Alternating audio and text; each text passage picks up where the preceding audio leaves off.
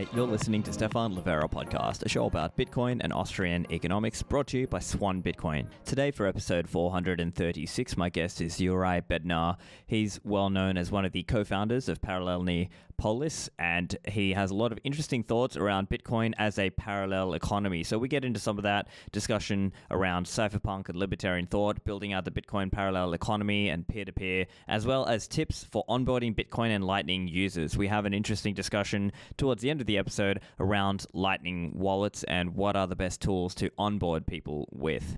Are you looking for a smartphone and desktop wallet for Bitcoin and Liquid? Blockstream Green is a great choice here. It has support for multi-signature security, it has full node verification if you choose, and also Tor support. It's available on Apple, Android, or desktop, and the multi-signature feature has Blockstream holding one key on their server, protected with two-factor authentication, and you still have a time lock or a third backup key to ensure you always retain full ownership of your funds. There is also an integration with hardware wallets like Blockstream Jade, Ledger, and Trezor. So you get the best of both worlds. You can have cold storage with your private keys combined with Blockstream Green's suite of features. So if you're interested in this, go to blockstream.com/green.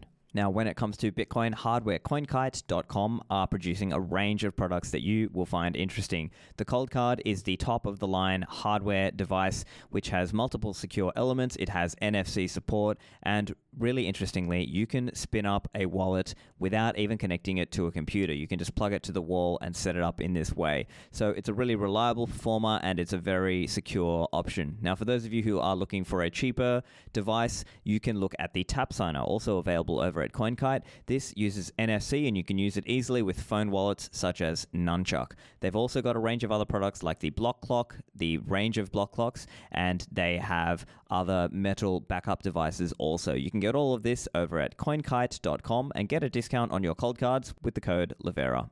Now, when it comes to securing your cold storage, Unchained Capital are here to help with multi-signature. You can remove single points of failure from your setup using their multi-signature vaults. And if you need some help with setting this up, they have a concierge onboarding program where you can go, they can guide you over a call, they can send you the hardware devices that you need, and they can help you withdraw from an exchange into your own vault. Now, they have a range of other products and services around this. So for example, there are people who may want to collateralize a loan and use the loans product. Unchained also offer a trading desk, and they also have a range of educational content which you can find over on their website over at unchained.com. Use code Livera for a discount on your concierge package. And now onto the show with Juraj Bednar. Juraj, welcome to the show. Thanks for having me. Hello, everyone. So, Juraj, I know you've been doing some writing and speaking about Bitcoin and obviously related ideas that many of us believe from the libertarian world, things like agorism, crypto anarchy, cypherpunk ideals, and things like this. So, obviously, I'm interested to chat with you and talk a little bit about this idea of building a parallel economy and the right tools to use for that, whether that is tools for us to use for ourselves or when we are helping onboard our friends, our family. What are some of the ways, methods that we use to do this and tools? So do you want to just give us a little bit of a background on yourself, just for people who don't know you? Sure. So I was interested in IT.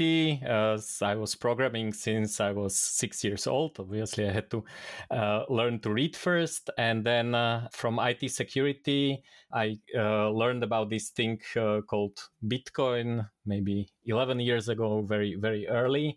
But I was looking at it from the point of view of IT. So, okay, how do we reach consensus in decentralized way and so on? But of course, I didn't know if this could work as money. So I pinged my friend, who is another Juraj, who is an economist of Austrian school. And I explained, okay, this is how it works. Can it actually work as money? It works as a software. So he said, probably not, but it's very interesting. Now he's very, very much into Bitcoin as well.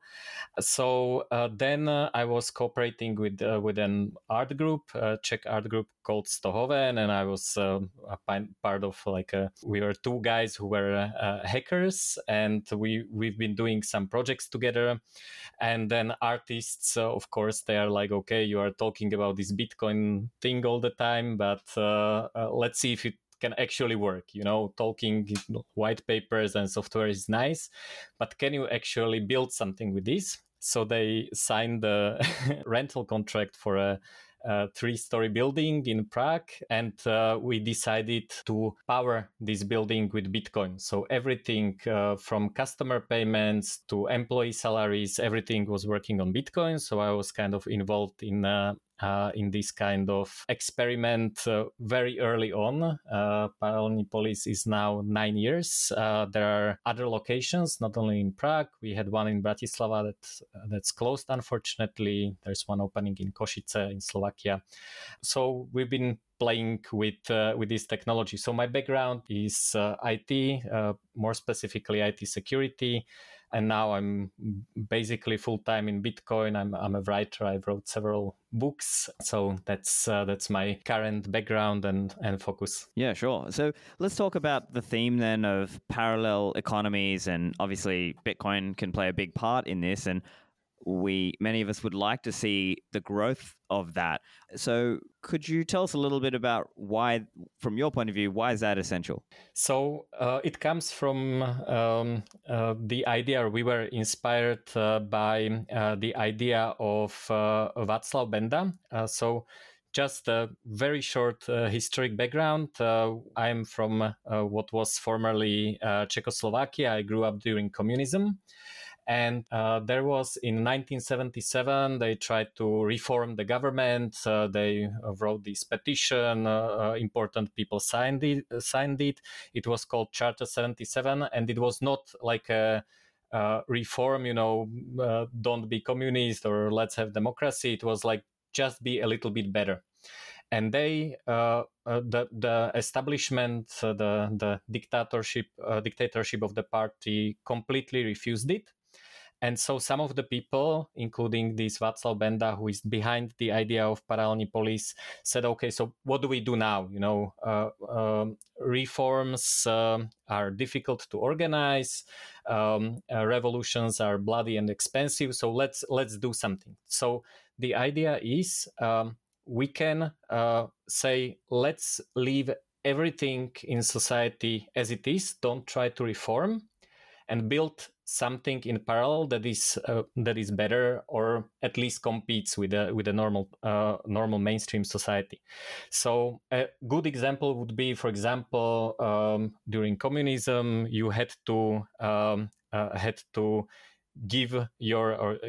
send your children to a school that was, of course, a little bit, or actually quite a lot. Just a brainwashing institution teaching Marxism, Leninism, and so on. And if you didn't send your children there, they would take them from you, and basically it's mandatory. You cannot say, "Oh, I don't agree with what you're teaching," but no one would forbid you from organizing an evening school of whatever, democracy or Western thought or something like that. So people would meet in a kitchen at 6 p.m. and someone would give a talk about whatever. I've been to the US once and this is how it works, for 5-10 kids. So basically, the idea is, if you have these parallel structures, and that could be also monetary, trade, they had religious, cultural, doesn't matter. So if you have these parallel structures, they are competing, so they exist in parallel to the mainstream society, and it's interesting because people either switch to the new one, which kind of forces the mainstream society to become better, because if everyone is leaving, you have to do something, or people just leave and use a better service. So this idea is to create as many parallel structures as possible. So for us, what is important, of course, is parallel financial system. That's why we only work with Bitcoin. We do not accept state fiat, but also you have things like, okay, what happens when there's a dispute among us? Like, how is it solved? So you need some kind of dispute resolution systems. How how to do education. Of course, it's another huge topic, and many others. There's parallel energy production, there's food production. It doesn't have to be, you do not need to build everything from scratch. If something works and no one is interested in building this parallel structure, then you can just use the mainstream one. But for the important stuff, we wanted to try, and we are beginning 9 years ago. So, just to give you an idea, many people were paying for coffee by typing the address into their laptop, the super long Bitcoin address, or scanning the QR code with a webcam with a laptop. Really hoping the checksum works there, hey? yeah.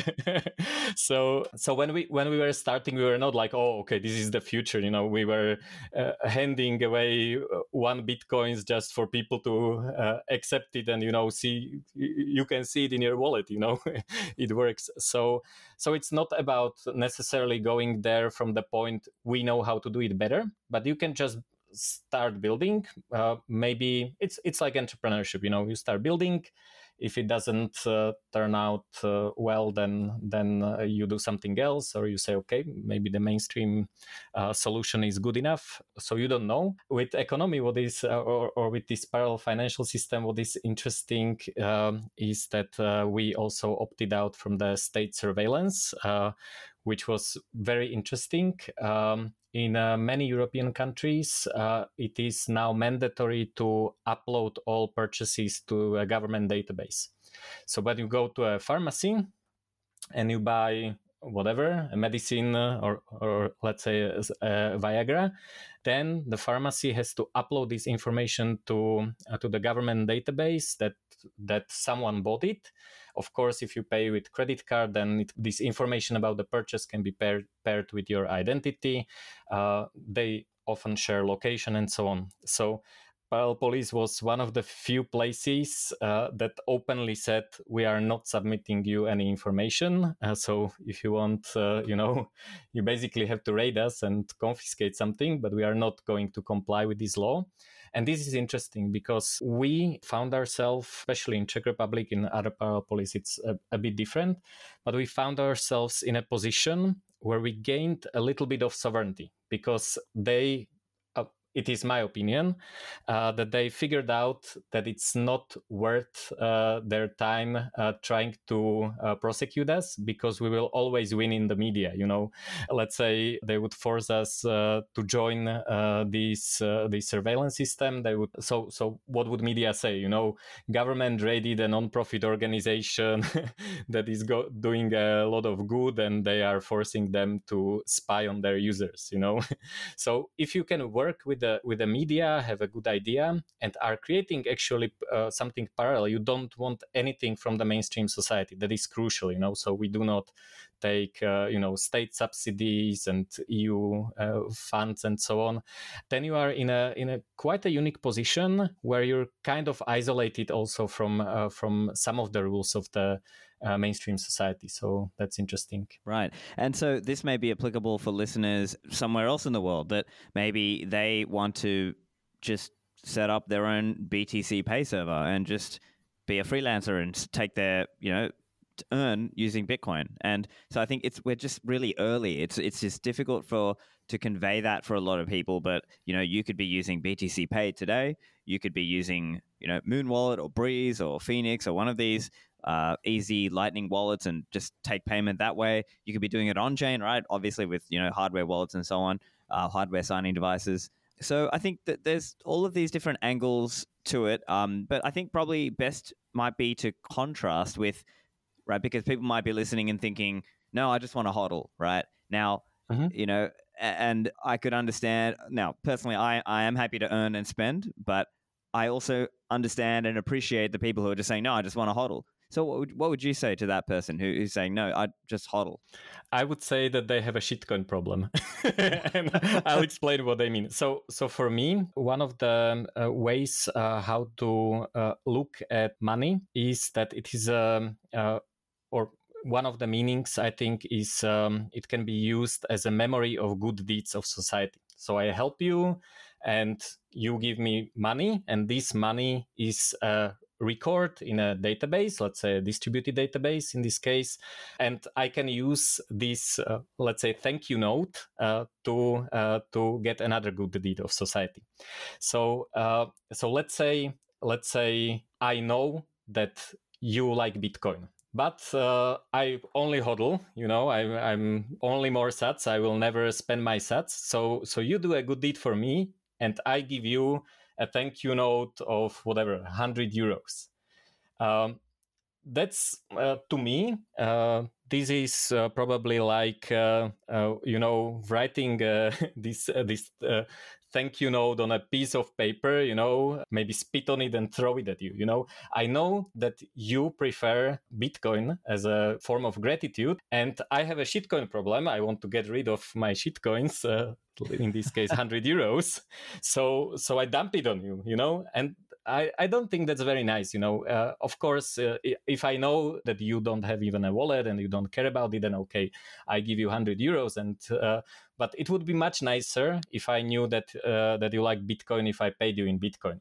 So what is the shitcoin problem? So obviously I had 100 euros that I wanted to get rid of. And instead of buying Bitcoin for it and showing my appreciation to you in a way that you would appreciate more, I was solving my shitcoin problem by dumping this coin. So in Parallel Police, we had one guy who was, he didn't want to spend, it was actually Litecoin back then because Bitcoin had fees and Lightning was not ready there, not ready yet for payments. And he was like, oh no, I cannot buy this espresso with my precious coins because in a few years I will probably be able to buy whatever, a bicycle for it. So he had a strategy.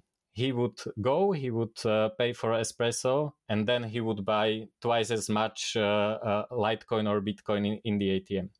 So he just solved his shitcoin problem, and that's it. So I think if you for people who are not in Bitcoin right now, I think this way of looking at it as a memory of good deeds of society is good. And what I always say to people is, if the main database or main memory of good deeds of society gets corrupted, which is being corrupted every day by central bankers, it might be a good idea to have some entries in the backup database, which is Bitcoin.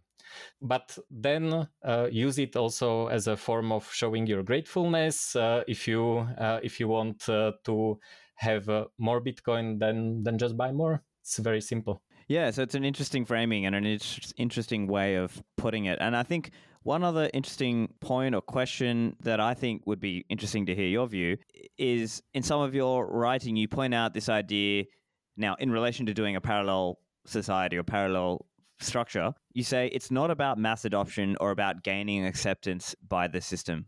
Why is that? So these are two topics. Mainstream adoption, I think, is a wrong goal because the value of Bitcoin is different to other people. So some people who, let's say, travel a lot or live in an oppressive government, they might want it right now. For some people, they're just not ready. They're afraid of volatility. They would do something stupid, such as keep it on an exchange or something like that. And I've learned that if you push it too much at people, they kind of start being a little bit reluctant. They don't want to talk to you. And we push it because in Parallel Police, everyone who wants to buy anything, they have to go through this Bitcoin torture, get a wallet and so on. So I've actually onboarded a lot of people, but I don't think that this is a good goal. I think for many people, it is like they should start using it in their own terms and they should get it when it's ready. That being said, this entry in a backup database is a good idea, but not everyone is crazy like many of us in Parallel Police who are all in on Bitcoin and are even borrowing fiat because why would you not short fiat, especially if the interest rate is lower than inflation. But for mainstream, not everyone is ready. And if we start slowly building these parallel societies and people go there, people join this parallel society because it brings them value. The quality of the relationships between people, and the reasons and the quality of acceptance of Bitcoin will be better. So it's not, someone pushed this on me and then it crashed 50% and now I'm poor, and why did you talk me into it, and so on. So you basically, I don't like this idea of pushing. I think people have to choose it. As for acceptance by the institutions and mainstream society and the system, let's say, I don't think that's a good idea, because if you are building a parallel, you don't want them to bring the corruption basically into the parallel society. So that's why we not only not accept fiat, but we also refuse all the money from, like, for example, there are sometimes exhibitions, or you cooperate with artists, but you do not want to interact with artists that are financed by Ministry of Culture. Why? Because that didn't come up organically. There's someone in some commission that decided that this is a good art, but that's not. You're basically perpetuating these ideas of the system, which doesn't have to be bad. I have to admit, sometimes they finance good art, sometimes the train runs, sometimes the road works.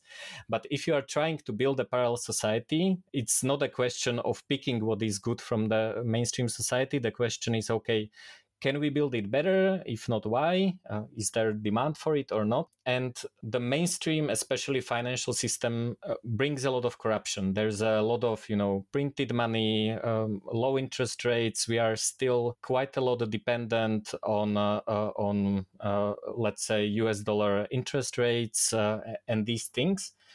And if you bring institutions, it becomes more and more corrupt. I will give you an example, because it's not only regulations by law, but also regulations by the network effects of the financial system. So, for example, there are Bitcoin ATM providers here in Czech Republic and Slovakia, and they were selling Monero without KYC. So that's just, of course, Bitcoin as well. But I want to make a point about regulation. So what is the business of an ATM operator? Once a week, someone comes with a key, unlocks the ATM, takes out the cash, goes to a bank, meaning regulated, mainstream bank. They do a cash deposit. Then they wire the money to, let's say, Kraken or a mainstream Bitcoin exchange, which is also a part of traditional financial system. And then they swap it to Bitcoin, and then they can sell more Bitcoin. So we expect, okay, it's the best Bitcoin, it's non-KYC, you have nothing to do with the traditional financial system. But once a week, this round happens, and it can break. So two things happened. First, many ATM operators had a problem with banks. Banks just closed their bank accounts because they learned, okay, you are selling Bitcoin without KYC. For us, the banks, we are risking our license because someone could launder money, whatever explanation, but their license is at stake. They only can do their business if the state allows them. So they said, okay, we are not going to risk it. We are not making any money from you. Cash deposit is $1. Wires are free. We are not making any money from you, and we have a lot of risk. So actually, it was a case. We even did a video by shining the giant Bitcoin logos on banks and central banks. But this was the problem. And they didn't break any law. It was not mandatory by regulation to do any kind of KYC. It was self-regulated by the banking system.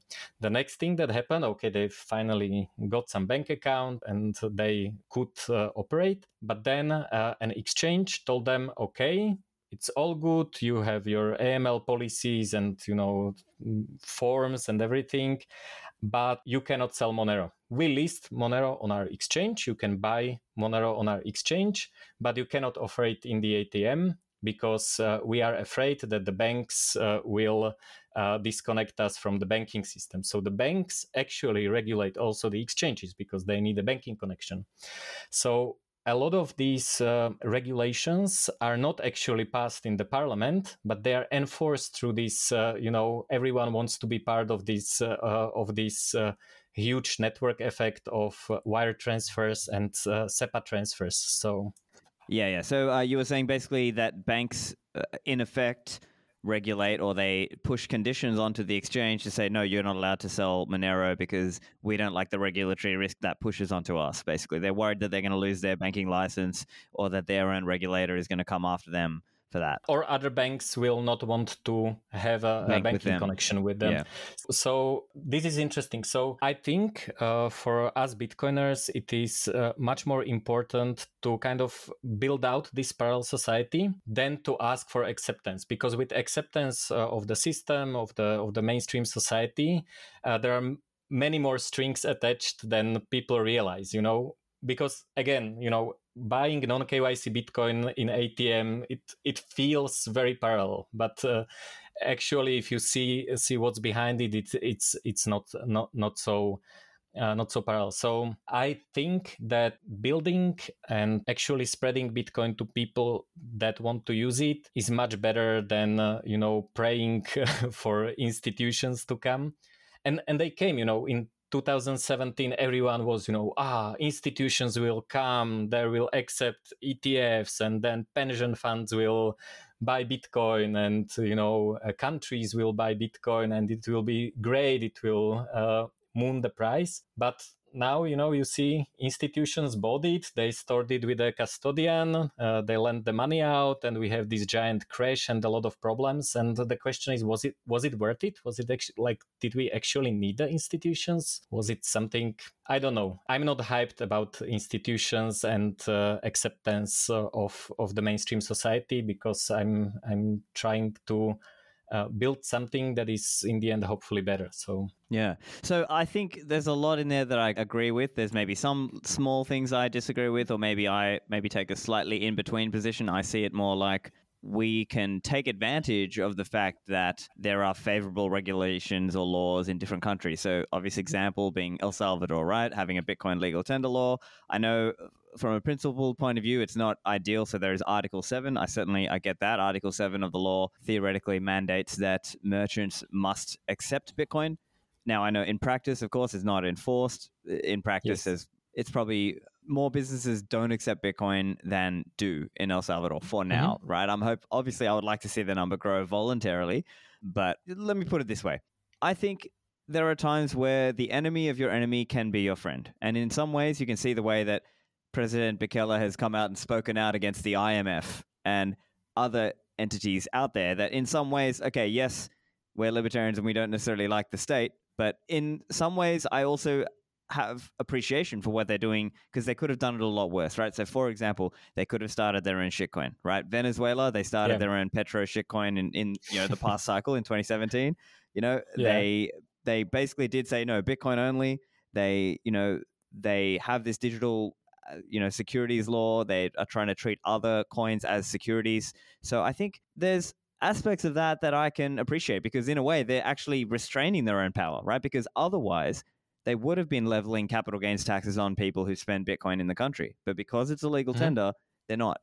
So aren't there some aspects of that we can actually say, hey, that's actually a good thing? It's a net reduction in state intervention in the market for money, right? Yeah, I agree with this. I'm a great fan of regulatory arbitrage, so I like to go where I'm treated best. I spent more time in Panama and Paraguay. Panama has actually a constitution that forbids government to say what is legal tender, so you can use whatever you want, and there's no capital gains taxes. Also in Paraguay, no taxes. So it is. I agree that El Salvador is, of course, this regulation is favorable to Bitcoin. I agree. No cap, less taxes, always better. So that's nice. But I think it is more a PR thing. So if you want to do a regulatory arbitrage, you can also go to Dubai, you can go to Panama, you can go to Paraguay and be treated the same. Of course, not every hot dog stand will accept Bitcoin because it's not, promoted, but it's more of a PR thing. And I think people should definitely make use of these regulatory opportunities. But what I say is do not rely on it. So what I mean by that is even if you are in a country that that doesn't have capital gains taxes, that doesn't mean you should go to a KYC exchange, because at some point there might be a new dictator and they might say, oh, we are confiscating all Bitcoin. So it is still a good idea, even though you're not legally taxed on your Bitcoin holdings. Maybe don't go overboard and wire money to whatever Coinbase and or any other KYC exchange and withdraw it to your wallet, but maybe also buy peer-to-peer. Maybe don't tell everyone how much Bitcoin you have, and don't dox your addresses and things like that. Because yes, situation right now might be favorable in El Salvador or all these countries that I mentioned, but it might not be the case in the future, and it might be a problem in the future. And I think, yeah, that's a fair point also. I mean, I'm not disagreeing with you there. Things can change. I also think there is a broader point here about some of these problems are just fiat problems, right? Like the problem today is that most people have a lot of their money in bank accounts, right? And the challenge here is how do we help them get out of that and, get that money out of there and get it into Bitcoin? And that's obviously what we want to achieve, or at least promote in whatever way we can. So that's why I take a bit of an in-between position. I see it like, we want to grow our base. We want to win as many hearts and minds as possible of Bitcoiners, meaning build up the base of Bitcoin users, people who are earning and spending and everything. And hopefully then that helps us in terms of the amount of people that the government would be screwing over if they start to become very unjust or raise the taxes or do all these kinds of things. But I mean, to your point, I think you're right that people have to be wary, and if they can, have a plan B, right? Like have somewhere else that you could go. I understand, obviously, costs can be prohibitive, but it depends on where you go, what countries you're looking at. There are ways to find lower cost ways to have a plan B, as an example. So I think that's something that we can look at. But I want to get into this whole parallel system as well. I know this is obviously something you are quite vocal about. You've been writing about this and talking about this. So let's talk a little bit about that. So what does that look like if you want to help grow the parallel Bitcoin economy for your family and friends? I see in your writing you mentioned this idea of is it Vexlax? I think this is like a Czech term. Is it Vexlax or Vexel or something? Yeah, can you tell me a bit about that? So again, this is coming to our communist heritage during Czechoslovakia. So in Czechoslovakia, there was not a good way of exchanging foreign currency to Czech crowns and the other way around. Travel was prohibited.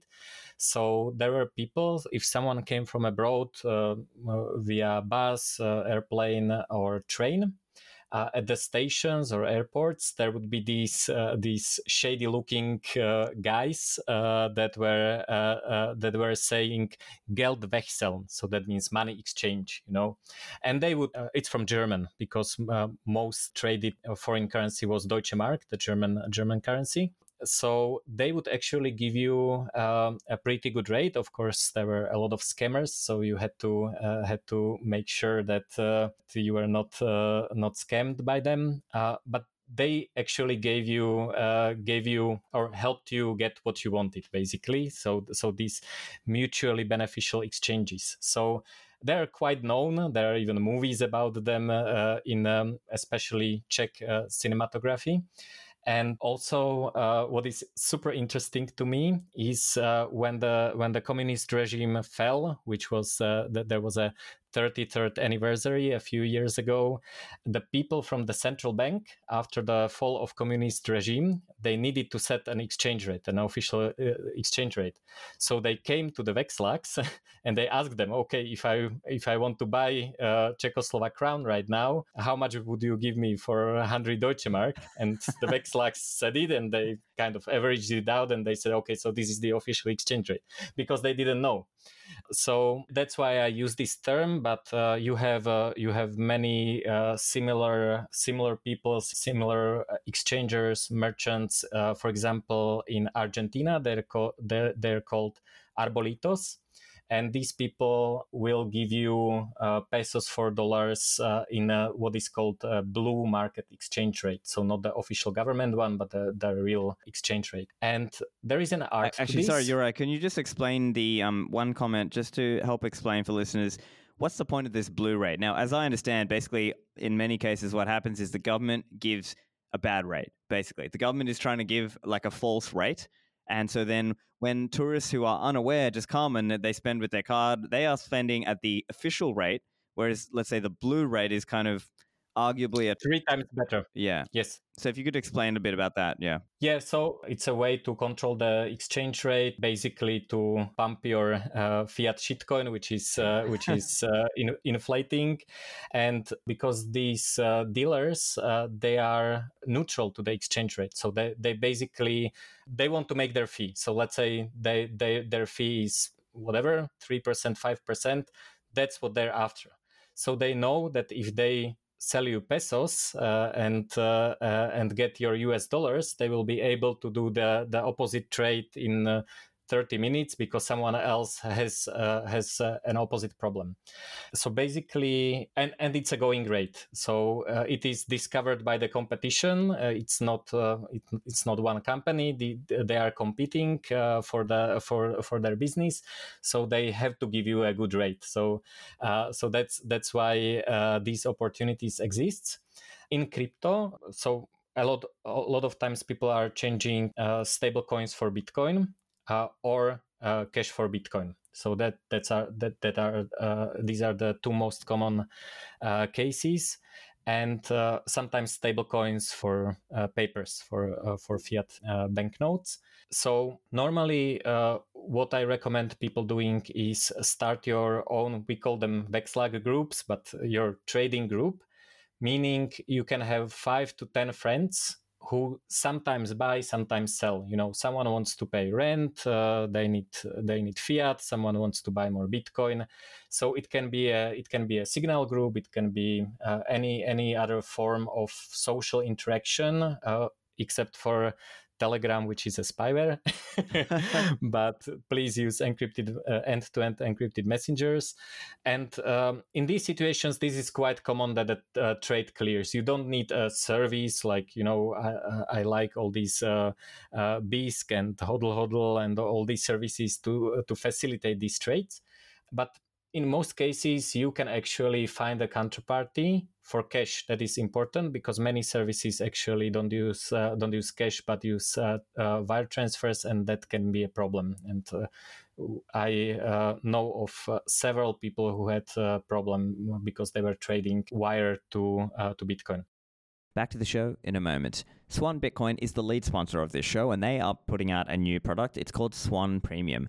Now, for those of you who sign up on the waitlist, it is going to be free for the first year. So normally it will cost $20 per month, but people who are part of the Swan Premium program are going to receive exclusive research reports, educational content, as well as discounts on Bitcoin products and privileged access to many Swan events. So along with all the other benefits that Swan Bitcoin has for customers, this will be an extra tier of research reports and exclusive content available for listeners and customers. So if you're interested, go and sign up. It's free for now over at swan.com/premium, and this product will launch sometime early or mid next year. When it comes to using Bitcoin, are you still using a plain old block explorer? Bitcoin is growing beyond a single layer. It's a fully fledged multi-layer ecosystem, and mempool.space is helping you visualize this. You can see the mempool or Wiz's mempool, you can see the blockchain, you can see second layer networks, like Lightning Network. And with the Lightning Explorer, you can see the different Lightning nodes. You can see the channels that are open, at least the public ones. You can see the total capacity also. With mempool.space, you don't even have to trust a third party. It's free and open source software. You can run it yourself. You can host it yourself with one click on some of the full node distributions such as Umbrel and Raspberry Blitz and others. Now, if you're with an enterprise, mempool.space has custom mempool instances with your company branding. So if you're interested, go to mempool.space/enterprise. And now back to the show.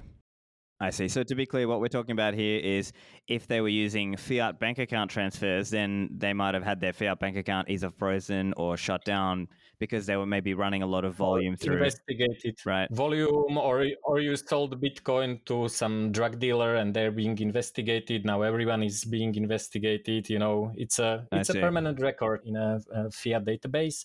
Often banks want to verify your source of funds, so that might be quite difficult because they treat it as income, even though you are just selling Bitcoin, and it's not necessarily an income. So for cash, it's good. So in your city, in your town where you live, you know, find 5 to 10 friends. It is very surprising that you don't need 100 people. Usually you can clear a trade among 5 to 10 people. Works very, very well. There are several groups. You have trust because you know these people. It's not, you know, at everyone. I recommend people have also a parallel chat group when they can, you know, post news and links to podcasts and everything and discuss. But a trading group is for clearing trades. But sometimes what happens is there is this imbalance. So imbalance right now when we are recording is 25th November. Bitcoin is whatever $16,000. So it's a crash. Everyone wants to buy Bitcoin. So if I open my the trading group with the friends, everyone says buy, buy, buy. No one is willing to sell cheap Bitcoin. So this is an opportunity for semi-professional trader that sells Bitcoin, and they are not after they are not after cashing out of Bitcoin. So they want to stay neutral to the exchange rate. So they need to hedge the price somehow. And then they will buy it from you later. So basically, same idea as the Vexlag. They want to make their 3 to 5% fee. They do not care about the exchange rate, and this is one of the ways how people in Bitcoin parallel economy can either make a living or just make get some additional income. And it is not for everyone. But usually, when you see these trading groups, there are 1 or 2 people who start doing this, and they actually help with the demand. So normally, you would clear the trades with 0% fee because there are like 2 matching demands. Someone wants to buy, someone wants to sell, so they go 0%, and everyone is happy. But when there's this imbalance, someone who is semi-professional can actually clear the trade, help people get their cheap Bitcoin, or if they want to sell their expensive Bitcoin or whatever else, and they make their fee. They need to know how to be hedged, but that's about it. So yeah. So on that, can we just talk a little bit about that hedging aspect then? So let's say you know the listener of this show wants to think about being that semi-pro person to help their friends. Does that mean they then need to go to an exchange to as an example? Let's say you want to buy a certain amount, I'm willing to sell you some of that. That means I have to sell that to you, get the physical cash, and then go buy that on an exchange, let's say, or some other way that I have to acquire more coins so that I'm net neutral in terms of my Bitcoin stack. Is that the basic idea? Yes, but I don't recommend just buying Bitcoin because then you are wiring money somewhere. So I prefer derivative exchanges in this case. There are many that don't require KYC. So the advantage of derivative exchange is that they do not deal with fiat. So they do not have this problem of I need to keep my bank connectivity. So basically what you would do, it's one of the easiest way to to have a dollar value represented in Bitcoin is buy Bitcoin and short the derivative. If you maybe your listeners know Collider Wallet, which is a and Collider project, they actually do this in the wallet, so you can actually see USD balance in their new. It's a Lightning wallet with integration to the derivative exchange. So what they do is you have let's say Bitcoin worth $1,000, and then so that if you have Bitcoin worth $1,000, that means you are long Bitcoin. Then you open a short. You're not shorting Bitcoin because you own it. So long and short cancel out, and you have variable amount in Bitcoin, but the same dollar value. So you can do this. The advantage of doing this through derivative exchange is that the collateral on the exchange doesn't have to be the full amount. So you can actually keep most of the Bitcoin in your hardware wallet and just risk the part you need for handling the fluctuations in the exchange rate. Many people do stable coins. I'm not a fan of stable coins, especially not Tether, and the reason is different than with many people. Actually, Tether is backed. If we believe what they say, but let's say we believe what they say, I think 60% of it is US treasuries. And I think buying Tether is directly financing the US state. You are basically buying their debt with your crypto. So that's the reason. Of course, many people say that there might be a bank run on Tether or other problems. But for me, it is philosophical. I do not want to help the US government to finance itself. So if stablecoins, I actually recommend more decentralized that are collateralized with Bitcoin or another crypto. So DAI can be collateralized by robbed Bitcoin, and it actually creates a pressure for Bitcoin. It removes Bitcoin supply, so it actually is a small pressure for appreciation of Bitcoin price.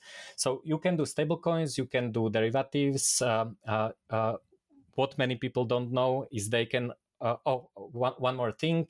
If you do derivatives, you are usually paid something called a funding rate. So this is good when there are no trades, when there's boring. Everyone clears their trades in the group. There is no one that is actually that actually wants to pay you the fee. You can actually get an interest rate just from holding the short. Another thing you can do is you don't want to be in US dollars, you want to be the other way around. So what you can do is you can take $1,000 and open $1,000 long on Bitcoin. So you have these papers, but you are keeping the Bitcoin value. So you are not exposed to price depreciation of US dollar. You are actually holding Bitcoin value. It's not Bitcoin because it's a derivative product, but you have these papers, and on top you have the long position that will actually it will be the same as holding Bitcoin worth $1,000 at the time when you open the position. But for this you are usually paying the funding rate, so it's a little bit more costly, but you're not holding fiat, so that might also be an option. Yeah, interesting. So just to be clear, this generally will include custodial risk, right? But I guess what you're saying is this would only be for a small portion, and this is only for the person who's doing that, let's call it semi-pro Vexlac guy in the group, who's doing this to sort of help facilitate for that group that he's operating as part of, to help them do their trades, that he's using the derivatives, and a certain portion of coin is used, and he's accepting the custodial risk in that time period, right? Obviously. And I know it's interesting. There are projects out there. As you said, Collider has this. I know LN Markets, I think they recently launched a similar feature. And even Bitcoin Beach Wallet has a feature called StableSats. So I did an interview with Nicholas Berti talking about that. And basically, it's a similar thing. That's on OKEx, which is a centralized custodial exchange, no? I see, yeah. But even with Collider or etc., they are still connecting through to some derivative exchange at the end of the day, right? So at the end of the day, you're taking the custodial, right? Yeah, they are actually clearing it themselves, so they're not sending it anywhere else. Collider has the exchange itself, so it's stored with the Collider. It's not a third-party big exchange. But you can also do it non-custodial. So one of the fun ways of doing it is actually borrowing the fiat. So you can do the same thing. You use Bitcoin as a collateral. You can do 2 or 3 multisig or something. You find someone, okay, you find a family member, you tell them, I'm going to pay you 3% per year interest rate, which is better than the bank, or 5%. And then you can actually have the fiat value that way. So many people don't understand it. It's like you should write it down and draw it on the paper right. to really understand. I'm not going to explain it, but the general idea is that collateralized loan and derivative is the same product. You can do one with the other. So borrowing is shorting fiat, and you can go long Bitcoin, and that is also shorting fiat. So you can actually replicate this, and you can do it in a total peer-to-peer fashion with people, with friends, with family members, and you get the basically the same exposure. So it's like Lego bricks. So yeah, there's little pieces and you can put them together in different combinations. I kind of get that idea. And look, I mean, at the end of the day, it's not that everyone has to go be the semi-pro Vexlac, right? You could just be literally just having a group where it's just peer-to-peer and nobody really bothers with, and you just kind of, okay, at the times of big market moves, there's just probably going to be a lot of people who aren't trading yet, and oh well, you're just going to have to wait until people are ready to trade again, and so be it, right? And at least that way there's no custodial risk. It's only peer-to-peer trading. And so that's another way to grow this, call it Bitcoin circular economy, or at least for people who can't easily access it. If for whatever reason, let's say they don't want to use a KYC exchange, or they don't, for whatever reason, they prefer, for privacy reasons, to just do it peer-to-peer. A tip for people is many people, when I talk about this, they ask me, oh, what about tainted coins and so on?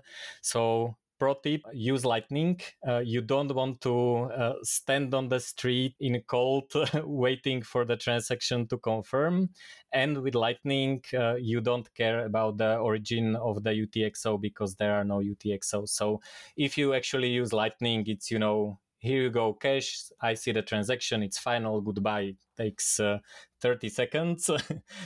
Because of possible double spends with on-chain, I recommend waiting for the confirmation, but then you have the risk of, okay, where does the transaction come from, and so on. So with Lightning, all these problems just go away. So if you can, if it's not a huge amount, I recommend doing Lightning, and then you can do whatever you want when you come home. You can off-ramp from Lightning to on-chain if you need to. Yeah, right. And that makes a lot of sense. And I know you also did a Bitcoin wallet overview. So now might be a good time to talk through some of the key ideas. So listeners, I'll put the links in the show notes. But Juraj, if you could just give us a bit of an overview, what were you hoping to achieve here with your Bitcoin Lightning wallet overview? All right. So there were many myths about this. And of course, the ecosystem is developing. So many people would say, okay, I have a problem with sending from Breeze to Phoenix, let's say. And everyone would say, oh, it's Breeze's fault or it's Phoenix's fault. So I thought, okay, maybe it would be a good idea to do test of every wallet that I'm testing to every other wallet. So I would see, okay, if Breeze has problem sending to Phoenix, but not to Moon and not to Blue Wallet, then it might be a problem with Phoenix or other way around. Another thing that people were kind of, there have been a lot of discussions is that a lot of people were saying that Android wallets are better because of how the push notifications work, and accepting into Android might work better. And there were even people saying, Phoenix on iOS is worse than Phoenix on Android and things like that. So I wanted to see if that's the case. So that's why I did both iOS and Android. And then the last question was, does it still make sense to use custodial wallets, or we are in a position where we can just go with non-custodial? So I remember I was in some Lightning hack day in Munich, maybe 3-4 years ago, and everyone was buying their flat whites with Lightning wallets. And then I asked the barista, so what's your experience with accepting all these coins? It was accepting to some node, not a mobile wallet. Someone just did. I don't remember what kind of node it was. So it was some point of sale terminal, and the guy said, everyone is paying in very weird ways, including connecting to the node with SSH and doing ln command line pay invoice and paste, and like it was really that wild, like the first days of Bitcoin, but Lightning edition. And the barista said that the only wallet that has no problems is Blue Wallet. So, which is custodial in a case of Lightning, not in case of on-chain. It's a good on-chain wallet, but for Lightning, it's custodial unless you run your own node. So I wanted to verify if this is still the case, if we should recommend people custodial wallets. And then I wanted to see the fees and the amounts. So just a quick results, maybe if you want to read the article, I would be happy if you dived into the details. But I found very little problems with liquidity. So any wallet to any other wallet basically works. One exception was Moon Wallet for receiving larger amounts. It didn't work as much. Or I would say up to 1.5 million sats, basically everything except of receiving into Moon worked. 3 million sats, things kind of broke down, and it's also the amount where it might make more sense to do an on-chain transaction, also because of the fees. So that's the first thing. Doesn't matter if you have Breeze or Phoenix or anything else, the payment will go through. At least during my test, I had no problems. It was basically instant. Second thing that is interesting, that the custodial wallets were no better in terms of reliability.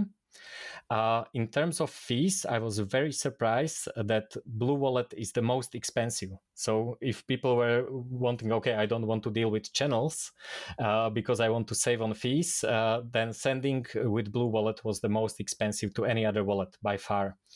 Wallet of Satoshi was actually the cheapest. So in this case, it might be a good idea if you really want to save on fees. It was quite okay.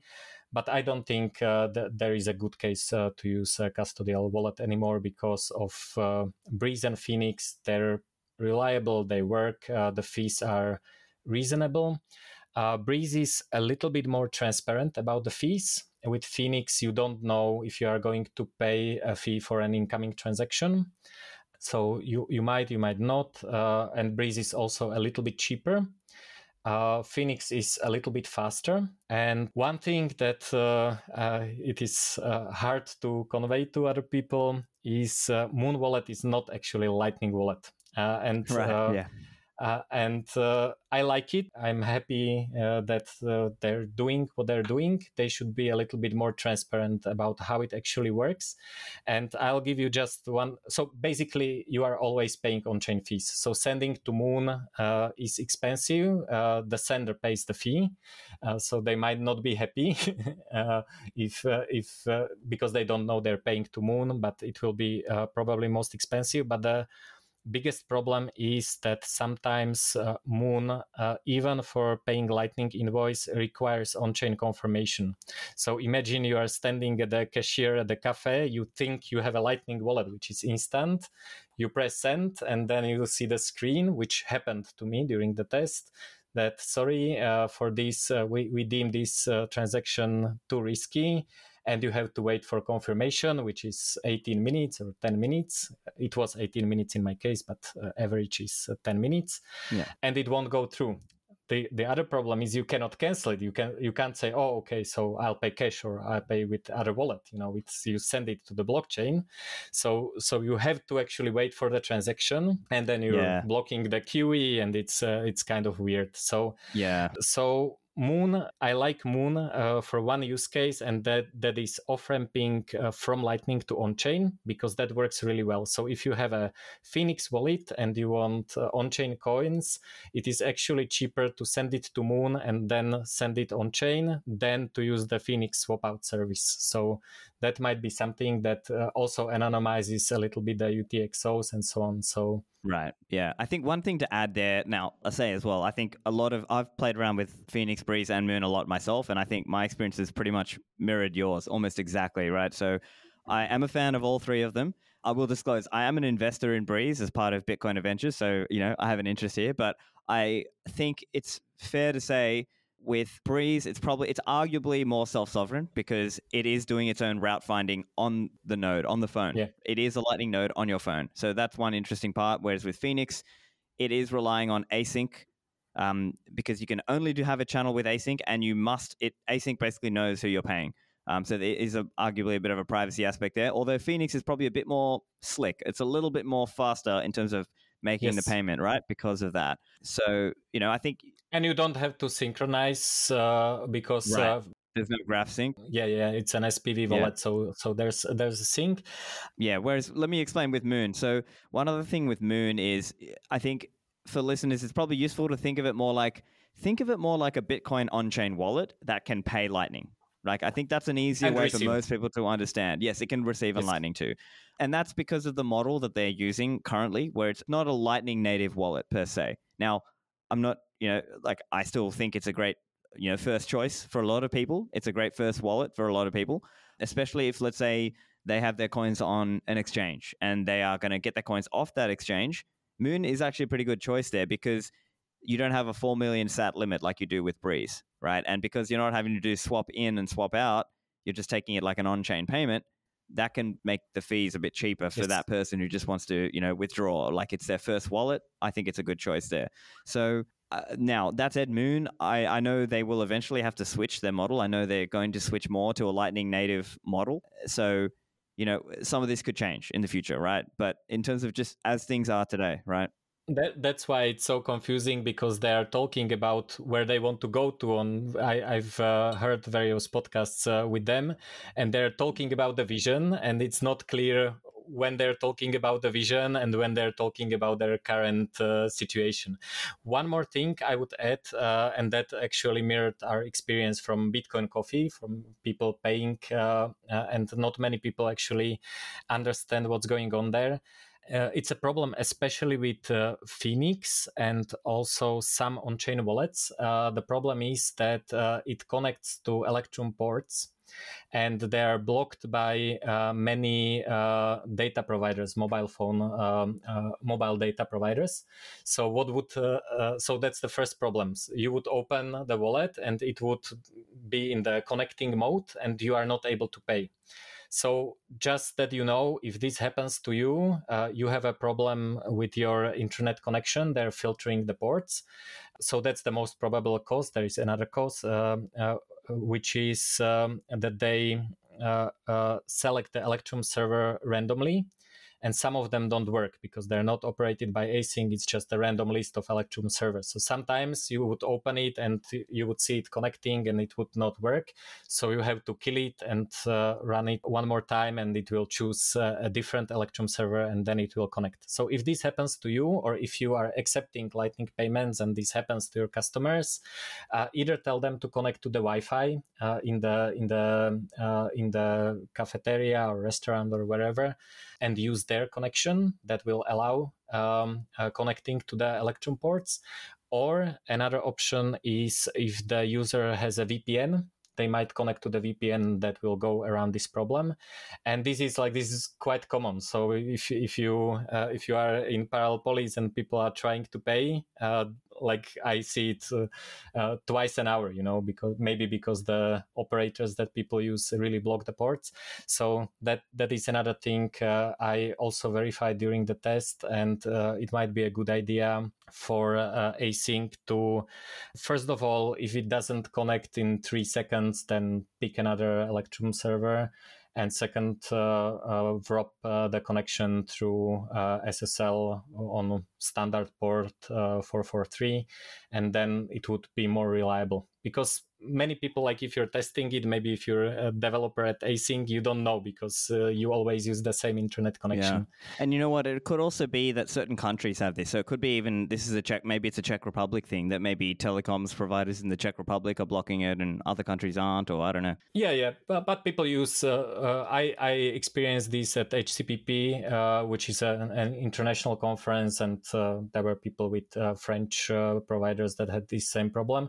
And not all Czech and Slovak providers are actually blocking these connections. So, gotcha. But it, I think the more common problem is just Phoenix selects a server that is down for maintenance, upgrade, or something. Yeah.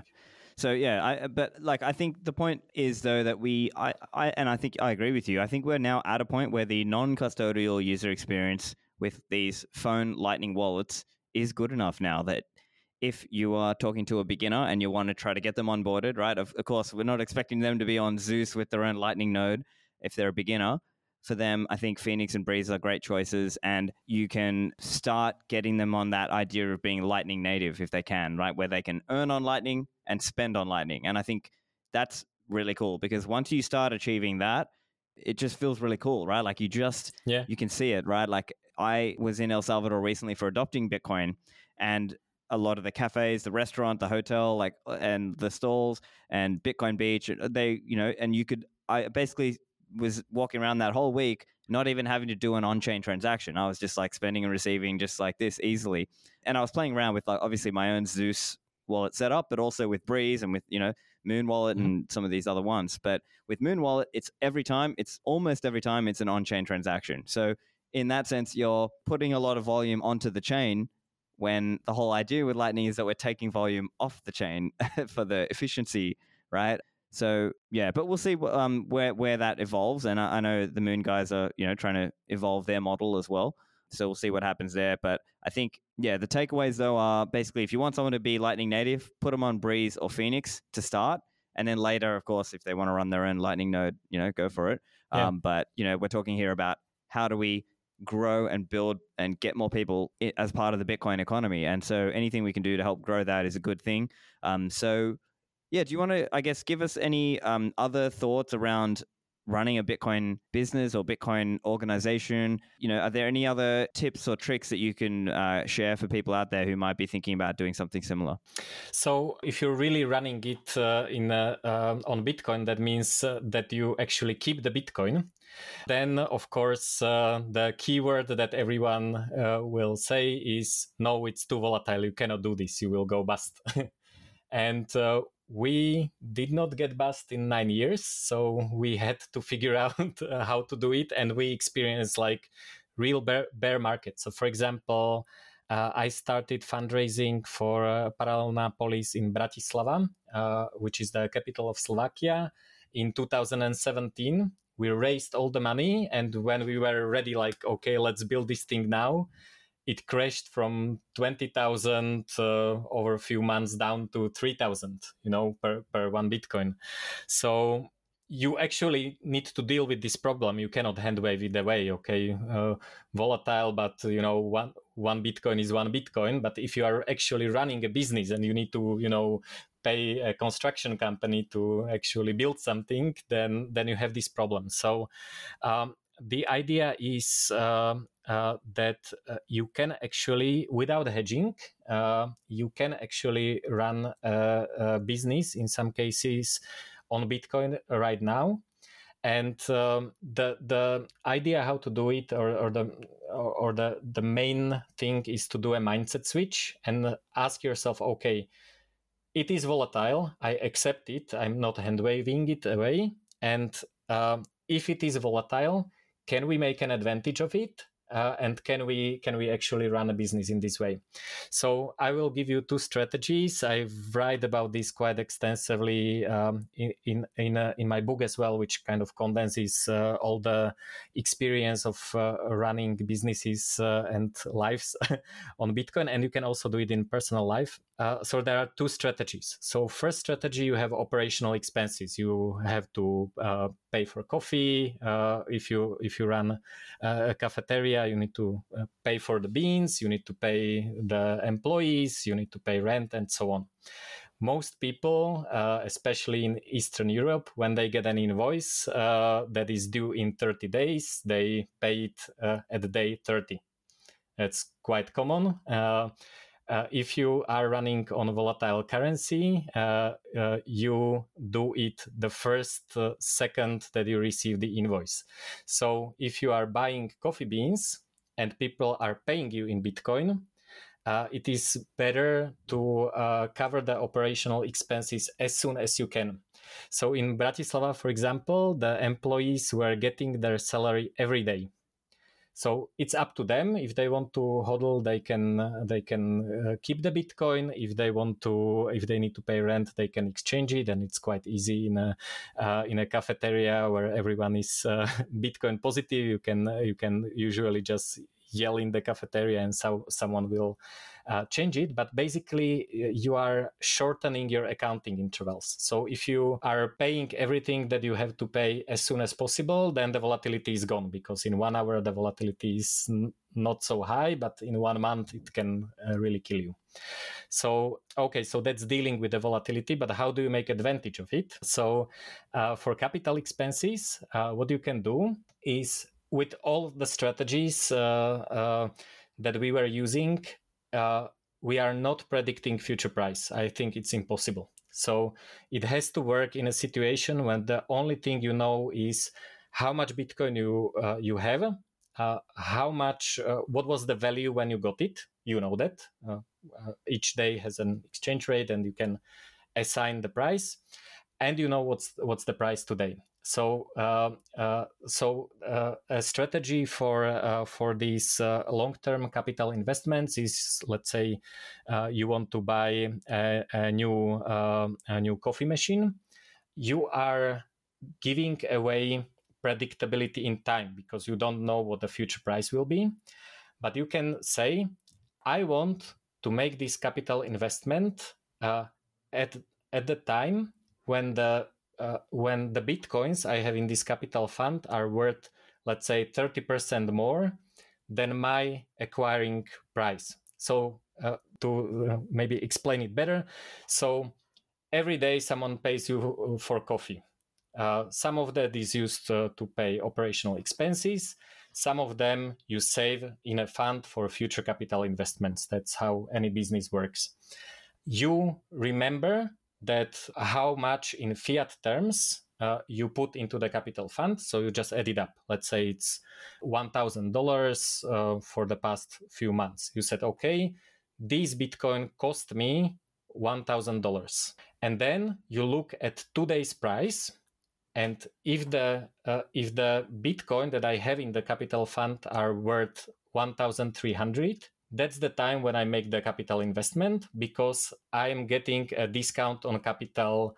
So basically, all my capital investments are cheaper. I did not predict when this will happen, but when it happens, you make the investment. I will maybe it is I'm saying it too complicated. So yeah, let me take a shot at this. So basically, we can think of it like, if you understand what your cost base is for those coins that you acquired, and you know that the current value of those Bitcoins is $1,300, as you said, then that's basically the point, right? What we're trying to get at is this idea of what was your cost base for those coins versus what is the present value of those coins. And if in this example, 30% higher, you're making that decision now. And you're kind of, in a way, because Bitcoin is so volatile, you're sort of making sure that you only spend it when you're above your cost basis, yes, rather than below the cost basis for those same coins. Yes. So I will give another example. Many people do dollar cost averaging. So let's combine these two. So because it is in a way dollar cost averaging. So basically, you want to go to a vacation in Thailand. It doesn't matter to you when you go. You just ask for vacation days. So you don't know when you're going, but you want to get it 30% cheaper. So you create a new account in your hardware wallet. It's called vacation saving, and you put $100 every month.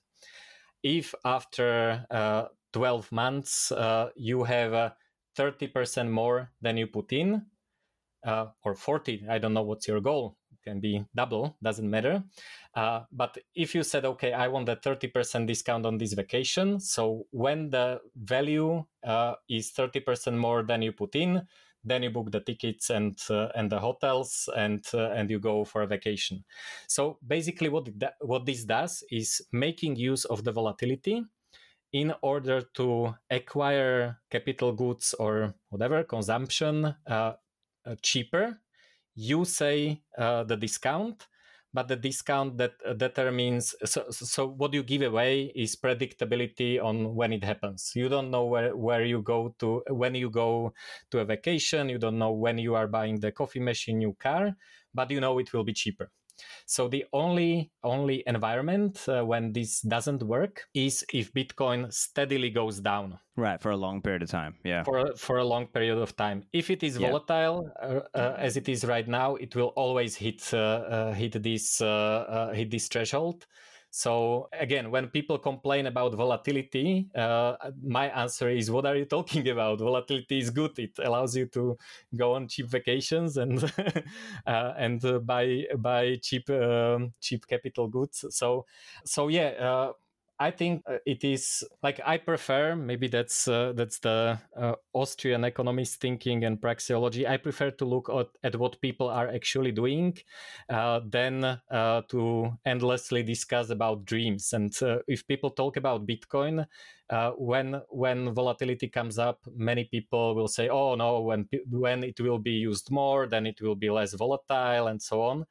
And my approach is, okay, let's turn this around. Forget, maybe it will be less volatile, maybe not. We don't know what will happen in the future. But today, look at what people are doing and how they are actually using the Bitcoin. And actually, you can make use of the volatility. So if you include it in the strategy, if you accept it, if you're not in denial, then you say, okay, I can actually make use of this in my life, and it will make my life better. Maybe. Gotcha. Yeah. So I've got two comments. So we went through a lot there. Let me just summarize and just make sure everyone's following along. So strategy number one is this idea of shortening the time between when you get paid in and when you pay out, right? So obviously that's kind of the easy aspect of it to help you sort of minimize some of the volatility, because you're getting paid in and you're paying it out. It kind of minimizes things. Now, the only downside there is if you have the kind of business or job where your income is lumpy. Let's say let's say you only get paid once every 6 months, but you have to pay out every day. Well, then, okay, that's kind of, but in the cafe example, I think you're right. Like, hedging, right? Yeah, of course, you can hedge in this case. Right, gotcha. Yeah, and you can hedge, of course. Now, so basically, that was strategy one, is to kind of minimize the time between receiving and paying out. Mm-hmm. So that's first strategy. The second strategy, as you were saying, is think about your cost basis. And so basically you have to try to spend when your actual value is higher than what your cost basis is, right? Maybe the high level way to think about it even is, maybe this is not the best example, but as an example, spend during a bull cycle and not in a bear cycle sort of thing, right? Like, it's kind of like, as long as you're regularly accumulating, but you'll spend any big expenses you do in a bull cycle, then it kind of minimizes the amount you're spending in a way, right? It works also on shorter terms, because you can have a super short spike during one. It doesn't have to be like a macro cycle. Yeah. It will usually work like even within a year. You can be in a super bear market. That means you acquired a lot of cheap coins, and then it spikes one day, and you can use it when it doesn't have to continue. So yeah, I got you. I'm with you. Yeah, I was trying to make it in a simple way. But yeah, you're right. Like, it can be done in within a year. But then I guess the only challenge then is more, maybe it's an accounting one. Do you have any tools that you use to track the cost basis there, or how do you you achieve that? Yes, I was not doing that personally, but there are people who are doing basically the crypto financial management, and it's you can actually calculate it. But they were doing the accounting daily, so they know, okay, we put this fiat amount into the capital fund every day, because they were doing the salaries and everything else.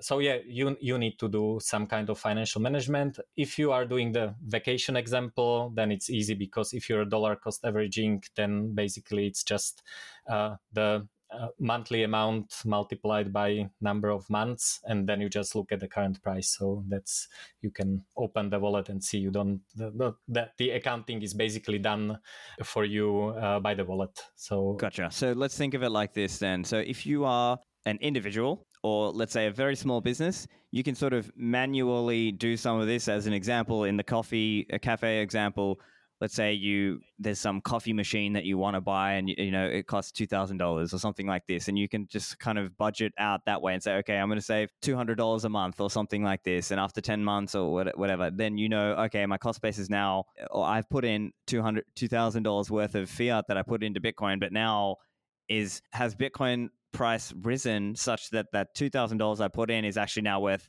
$2,600, and now I've got that 30% magical number. Now it's the time to pull the trigger and buy that new coffee machine for my cafe. Yes, that's an example, right? But I hope people are following the basic idea. So yeah, I think that's some interesting stuff, and actually some practical tips on how people can build the Bitcoin parallel economy and also live the Bitcoin lifestyle. So yeah, before we close up, any final thoughts, and where can people find you online? Well, I think that people should consider this fun. Don't be very stiff, and kind of enjoy it.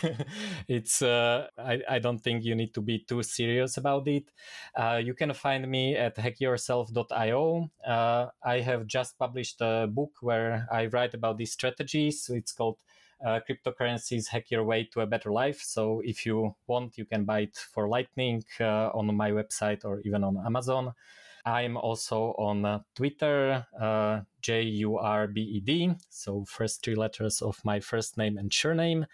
And you can find my blogs on juraj.bednar.io, so first name last name.io. I'm kind of an IO person. So great. Well, yeah, look, I'll put all the links in the show notes, and Juraj, thank you for joining me. Thank you for having me. I hope you found that one informative, and I certainly thought the peer-to-peer groups idea is really an interesting one, as well as this idea of being a Vexlac, and perhaps there's some parallels there of what's coming in the future with the central bank digital currencies and all of this. So certainly get out there and try to build out the peer-to-peer and the parallel economy. Get the show notes at stefanlivera.com/436, and you can find the show notes, the description there, as well as transcripts, which I'm looking to get done on the website. So thanks for listening, and I'll see you in the Citadels.